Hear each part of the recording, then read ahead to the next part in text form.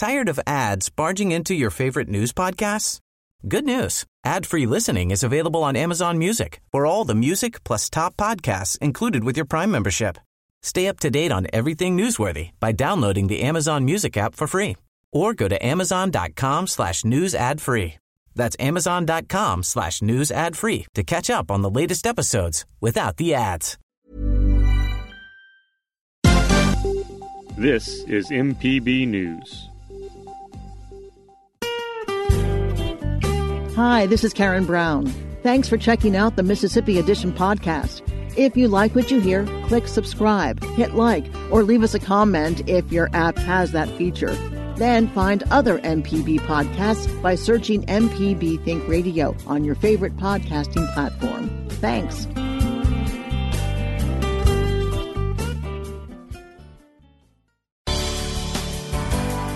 Good morning. It's 8:30 on Tuesday, August 18th. I'm Karen Brown, and this is Mississippi Edition on MPB Think Radio. On today's show, we recognize that teachers and school staff are true heroes right now, trying to educate our kids in the midst of the largest, most impactful pandemic in over a century. State officials introduced 2 new health measures to assist school communities as students and teachers return to classrooms. Then the Democrats' National Convention kicked off last night. We talked to one of Mississippi's delegates.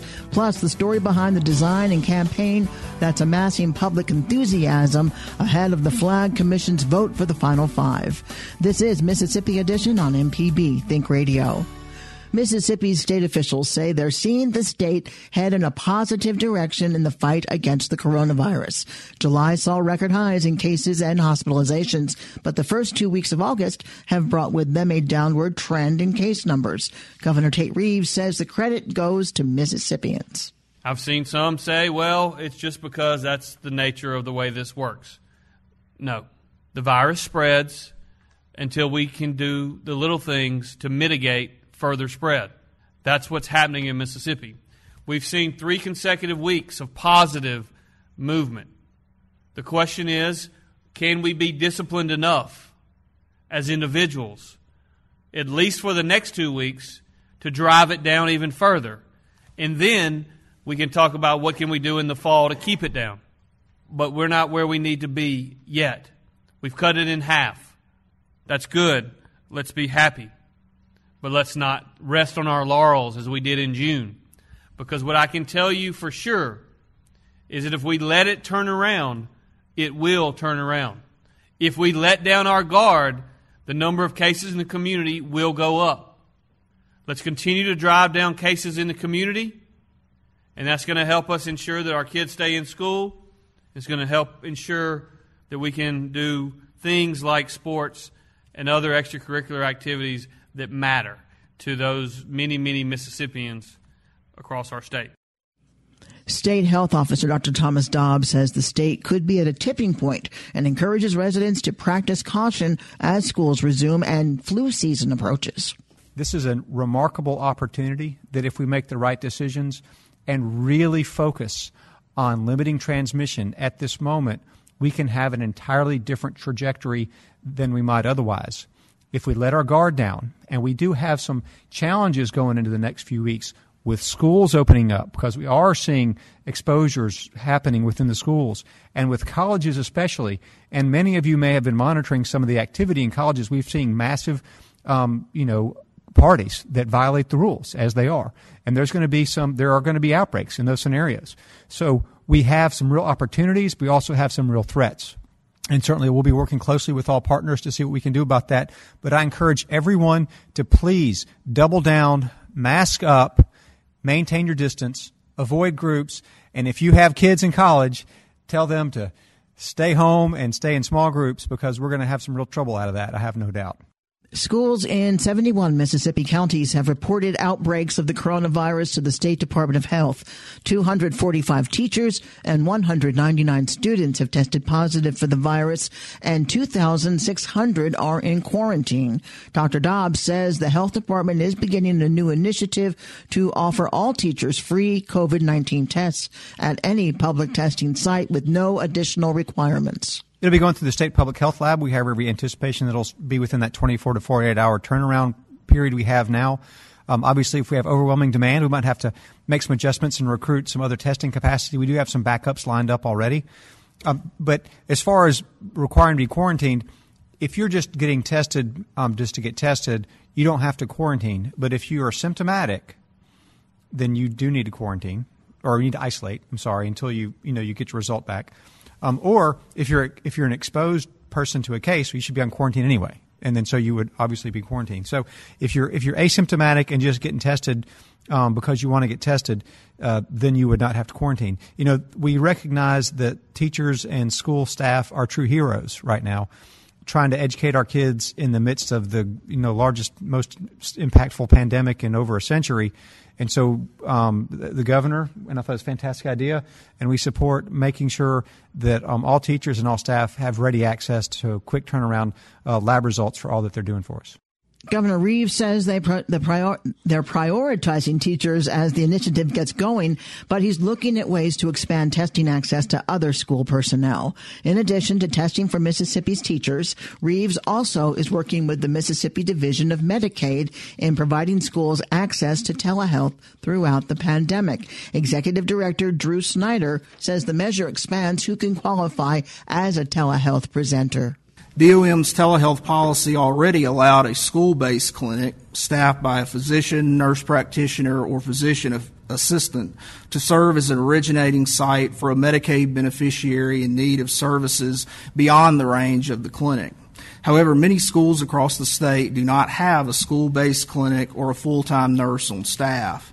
With this change to the Division of Medicaid's emergency telehealth policy, any school can serve as the originating site as long as a telepresenter is present for the encounter between the beneficiary and the distant site healthcare provider. Telepresenters can include registered nurses employed by a school district or staff employed by a community clinic. This allows those community providers to build connections with their local schools and supply telepresenters as the need arises. During his briefing yesterday, Governor Reeves also signed the education budget bill into law, claiming it as a victory for teachers and the school recognition program. One of the things that we've seen in Mississippi over the last I guess since the beginning of time, is that we've seen increases in spending at the administrative level go up at a much higher rate than increases in teacher pay. And so that's one of the reasons that I was so adamant about making sure that this program, this $28 million, was funded, because this entire $28 million goes to teachers. The bill Reeves signed was unchanged from the one he vetoed last month. In his original action, Reeves vetoed the line item that funded the MAEP, one of the main funding strings for teacher salaries. His veto did not include a line item that funds the State Department of Education's administrative personnel and the school voucher program. Coming up, the Democrats' National Convention kicked off last night. We talked to one of Mississippi's delegates. This is Mississippi Edition on MPB Think Radio. Hello, I'm Dr. Nancy Lottridge Anderson, president of New Perspectives, a fee-only financial advising firm and co-host of Money Talks. For over 10 years, Money Talks has been answering your personal financial questions and sharing knowledge about money management. Money Talks can be heard Tuesdays at 9 a.m. on MPB Think Radio. Podcasts can be found on our website, money.mpbonline.org, or on your smart device's podcasting platform. This is Mississippi Edition on MPB Think Radio. I'm Karen Brown. Mississippi delegates to the 2020 National Democratic Convention are joining thousands from across the country taking part in the first ever presidential nomination to occur virtually. Originally planned as a wide-scale event in Milwaukee, Wisconsin, the convention has shifted to a virtual format due to health concerns related to the coronavirus pandemic. Mississippi Democratic Chair Judge Tyree Irving, a convention veteran, tells our Desiree Frazier how this nomination event will differ from previous ones. There's a lot of fun, of course, a lot of energy when we all assemble under one roof someplace, and everybody was looking forward, of course, to going to Milwaukee this year. But since the coronavirus pandemic intervened, we had to adapt. What happens at a national political party convention? Well, the purpose of the convention, of course, is to nominate your candidate for that particular political party that will run in the general election against a person who's put up by the opposing political party or any independents that choose to run. So it's a week of a lot of fun, a lot of networking, and a little bit of partying. But the main event is casting your delegates for a particular nominee. Of course, this year, the presumptive nominee, as we all know, is Vice President Joe Biden. And I say presumptive simply because he has not yet been nominated, but he's all but sure to be nominated, although there will be some votes, I'm sure, cast for Senator Bernie Sanders, because he did earn some delegate strength during the primary elections. How are delegates from Mississippi selected to participate? We have a process that begins in February of each year where Democrats meet at their polling place, and from there they are given credentials to go to the county convention, which normally is held in March, and this year it was held in March, I believe on March 14th. And from the county convention, individuals who are interested in becoming national delegates, of course, try to become a delegate from the county convention to the congressional district convention. We refer to them quite often as the CDs. Mississippi has 4 congressional districts. So delegates are portioned among the CDs and for the entire state based on the Democratic vote in the state. At the state level, we elect the remaining delegates. There is the majority of the delegates to the national convention are elected at the state level. And then we have at the convention level, the state convention level, we elect what we call additional delegates like Democratic elected officials, and we also elect 2 members from the state to serve on the Democratic National Committee at the state convention. So that's the process. Hinds County Administrator Jennifer Riley Collins is a new delegate this year. Even though she's missing out on the usual pomp and circumstance nominating conventions provide, she says she understands the decision to go virtual. I am a new delegate. I've never been to the convention before, so I'm a little disappointed that COVID has caused us not to be able to be there. But considering the safety concerns, I think it's the right decision. I am looking forward to being able to participate virtually as much as we can. Something like this, why do people become delegates? What was your inspiration? Well, my inspiration has been, as it always is, to be involved in order to make sure, to be civically engaged, to make sure that we are electing people who care about people. And what do you want to see come out of this convention? I would like to see, of course, to be a part of Joe Biden and Kamala Harris, this historic ticket being established so that we can restore some civility and some morality to the White House. What do you think about Biden selecting a woman of color to be his running mate? Well, women of color always bring everyone to the table with them, and so I think it is well timed that our qualifications for position are recognized. Senator Harris is a well-qualified candidate for the office of vice president.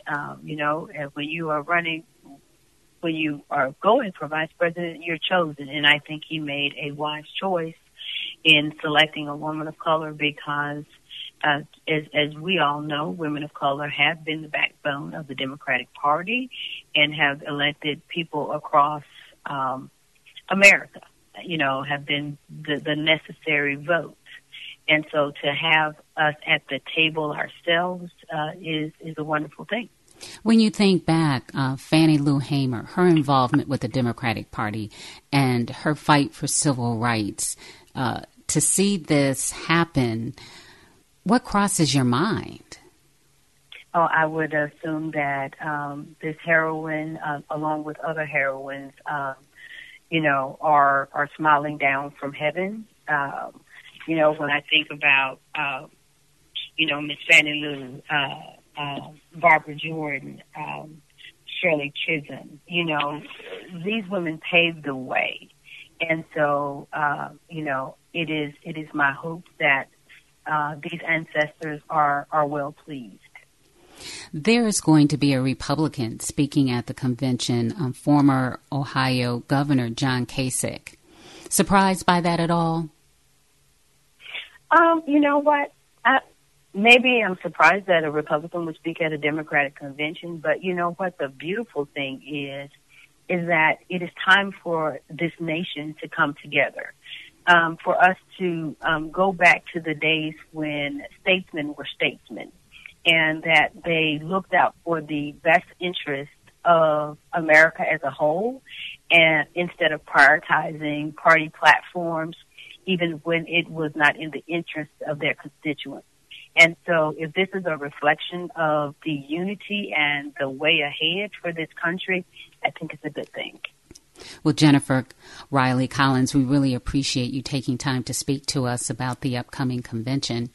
Thank you so much for your time. You're very welcome. Thank you. Have a wonderful day. The convention, chaired by Mississippi's 2nd District Congressman Benny Thompson, began yesterday and continues through Thursday. Coming up, the story behind the design and campaign that's amassing public enthusiasm ahead of the Flag Commission's vote for the Final Five. This is Mississippi Edition on MPB Think Radio. Hi, I'm Walt Grayson. You can now listen to the wild, weird, and wonderful stories of Mississippi with Mile Marker. Some of the big names that travel up and down the highways, obviously Elvis and Johnny Cash, and you had Jerry Lee Lewis, Carl Perkins. Join me as we hit the roads of Mississippi on Mile Marker. Johnny Cash suggested that Carl write a song called Blue Suede Shoes. That was all kind of created with Aaron Amory. You can listen by going to mpbonline.org/radio or by using your favorite podcasting app. This is Mississippi Edition on MPB Think Radio. I'm Karen Brown. It's called the Great River Flag, and like the riverboats of the 19th century, it's picking up steam in the effort to become Mississippi's new state banner. Named one of the 9 semifinalists by the Flag Commission last week, the design is one step closer to being put on the November ballot. But unlike the others, the Great River Flag is the center of a social media campaign highlighting the versatility of the design and incorporating its elements into a variety of branding opportunities. Our Michael Guidry talks with designer Michael Whitson, a University of Mississippi graduate, about the genesis of his design and his efforts to provide Mississippi a new unifying image. When I design, I like to start with some grounding in reality, and so place is always an important element to me in my design process. And in looking at Mississippi artifacts, the oldest kind of artifact I could find was the territorial seal of Mississippi. And in the center of that was this, they're called escutcheons. And inside that was a really beautiful shield with vertical stripes and peaks to the top of the piece. And I just drew inspiration from there. And so as I was interpreting that design element that goes back 200-something years, I thought about the fact that everyone in the country, Mississippi is like our prime meridian. You're either west of the Mississippi or you're east of the Mississippi. It is the thing. And so I have the Mississippi River crossing horizontally across the top of the shield there to kind of represent a connection of the fields of blue, but also kind of a through line in history. The Mississippi was there before we got there. It'll be there long after, and we can celebrate that visually. And so magnolias are beautiful, but I'm not good at rendering magnolias and didn't think that I needed one on this piece and wanted to celebrate Mississippi mainly kind of starting with the body of water that has been the economic, historic, and cultural capital of the state, and now we can visually celebrate it. So that kind of explains how you went deep into Mississippi's past to come up with this design concept. What makes this flag and the design elements that you've presented a good way to present Mississippi going forward, in your opinion? I think that this is a pivotal visual kind of moment in time in which there will be the most visible manifestation of the state is going to change and is going to be out there. And I view this as a branding and marketing and design loving, practitioner. This is a huge branding assignment. And I think to look at the flag as a starting point and to find ways to incorporate that in all of the mediums kind of moving outward. You go to Texas and you see the Texas flag, but you see the Texas brand everywhere. And I think Mississippi has the same opportunity to give itself this new look. And come on, states just don't get to do this. This is a really exciting time. You are a designer, and you've said that you're approaching this as an opportunity to brand the state, rebrand the state. And I think for some people that is refreshing. What do you have to say to the old guard that wants to use this opportunity to, I guess, continue to celebrate what Mississippi was, where it sounds like you want to envision where Mississippi is going? Yeah, I think that this flag represents the best of both. I kind of think of it as a glance backward, being grounded in a reality, a visual reality that the state has had back to 1798 and that original seal, going to today in this moment in time where the state will pick something, and that something will fly for the next 200 years, and that's really important. And then showing how that can be applied moving forward is just the I think that it's got the best of both worlds. It's got a look back, and it's got a positive head up gaze forward as we march into the next couple of hundred years of Mississippi history. As a designer, someone who makes their living as a designer, what would it mean for you to see this image, this concept, this brand be adopted by the state of Mississippi? Well, of course, personally, it would be, a kind of, watershed design to be involved in. But apart from that, and I have this on the site in the bottom, that this is the people's flag. I am viewing this as my opportunity to use what I'm good at and to use my skill in a civic capacity. I'm not getting paid for this. I'm not sleeping and have taken time off from my day job to put this stuff together and to give it to the state. And I hope that this enters immediately into the public domain and is not my work. It is the flag of Mississippi for everyone to use and recreate and celebrate as they see fit, because I don't view this as, the Micah Whitson creation of Mississippi. I view this as the Great River flag for the state of Mississippi and her people. Is there somewhere people can go, residents of Mississippi who are interested, they can go and learn more about the design elements and how you're expanding on those? We have a site up that is called greatriverflag.com, and you can follow along and read more about it there. Micah Whitson is the designer of the Great River Flag, one of the 9, I guess you can say, semifinalists for the Mississippi Flag Commission. Micah, thank you so much. Honored to be able to talk about it. Thank you. Yeah. The legislature voted to retire the 1894 flag in June. Mississippi was the only state that flew a flag with the Confederate emblem. Senator Cindy Hyde-Smith recently shared her thoughts on the decision to retire the 1894 flag. Well, the legislature did its job. They went in there and they had to accomplish that, and that's how the outcome was, and they finished it up, and I'm glad it's put behind us. The State Flag Commission is expected to narrow its finalists from 9 to 5 today. Prototypes of the final 5 designs will be made, and a public opinion period will take place before the commission selects the design to present to the legislature for approval. This has been Mississippi Edition on MPB Think Radio. Thanks for listening to the Mississippi Edition podcast from MPB News and MPB Think Radio. Don't forget to subscribe if you haven't already, and if your app lets you, leave a comment or review. We really do appreciate it. Remember, you can always get in touch with MPB News on Facebook and Twitter, and fresh episodes of the podcast are posted every weekday morning. I'm Karen Brown. Thanks for listening. This is Mississippi Edition from MPB Think Radio.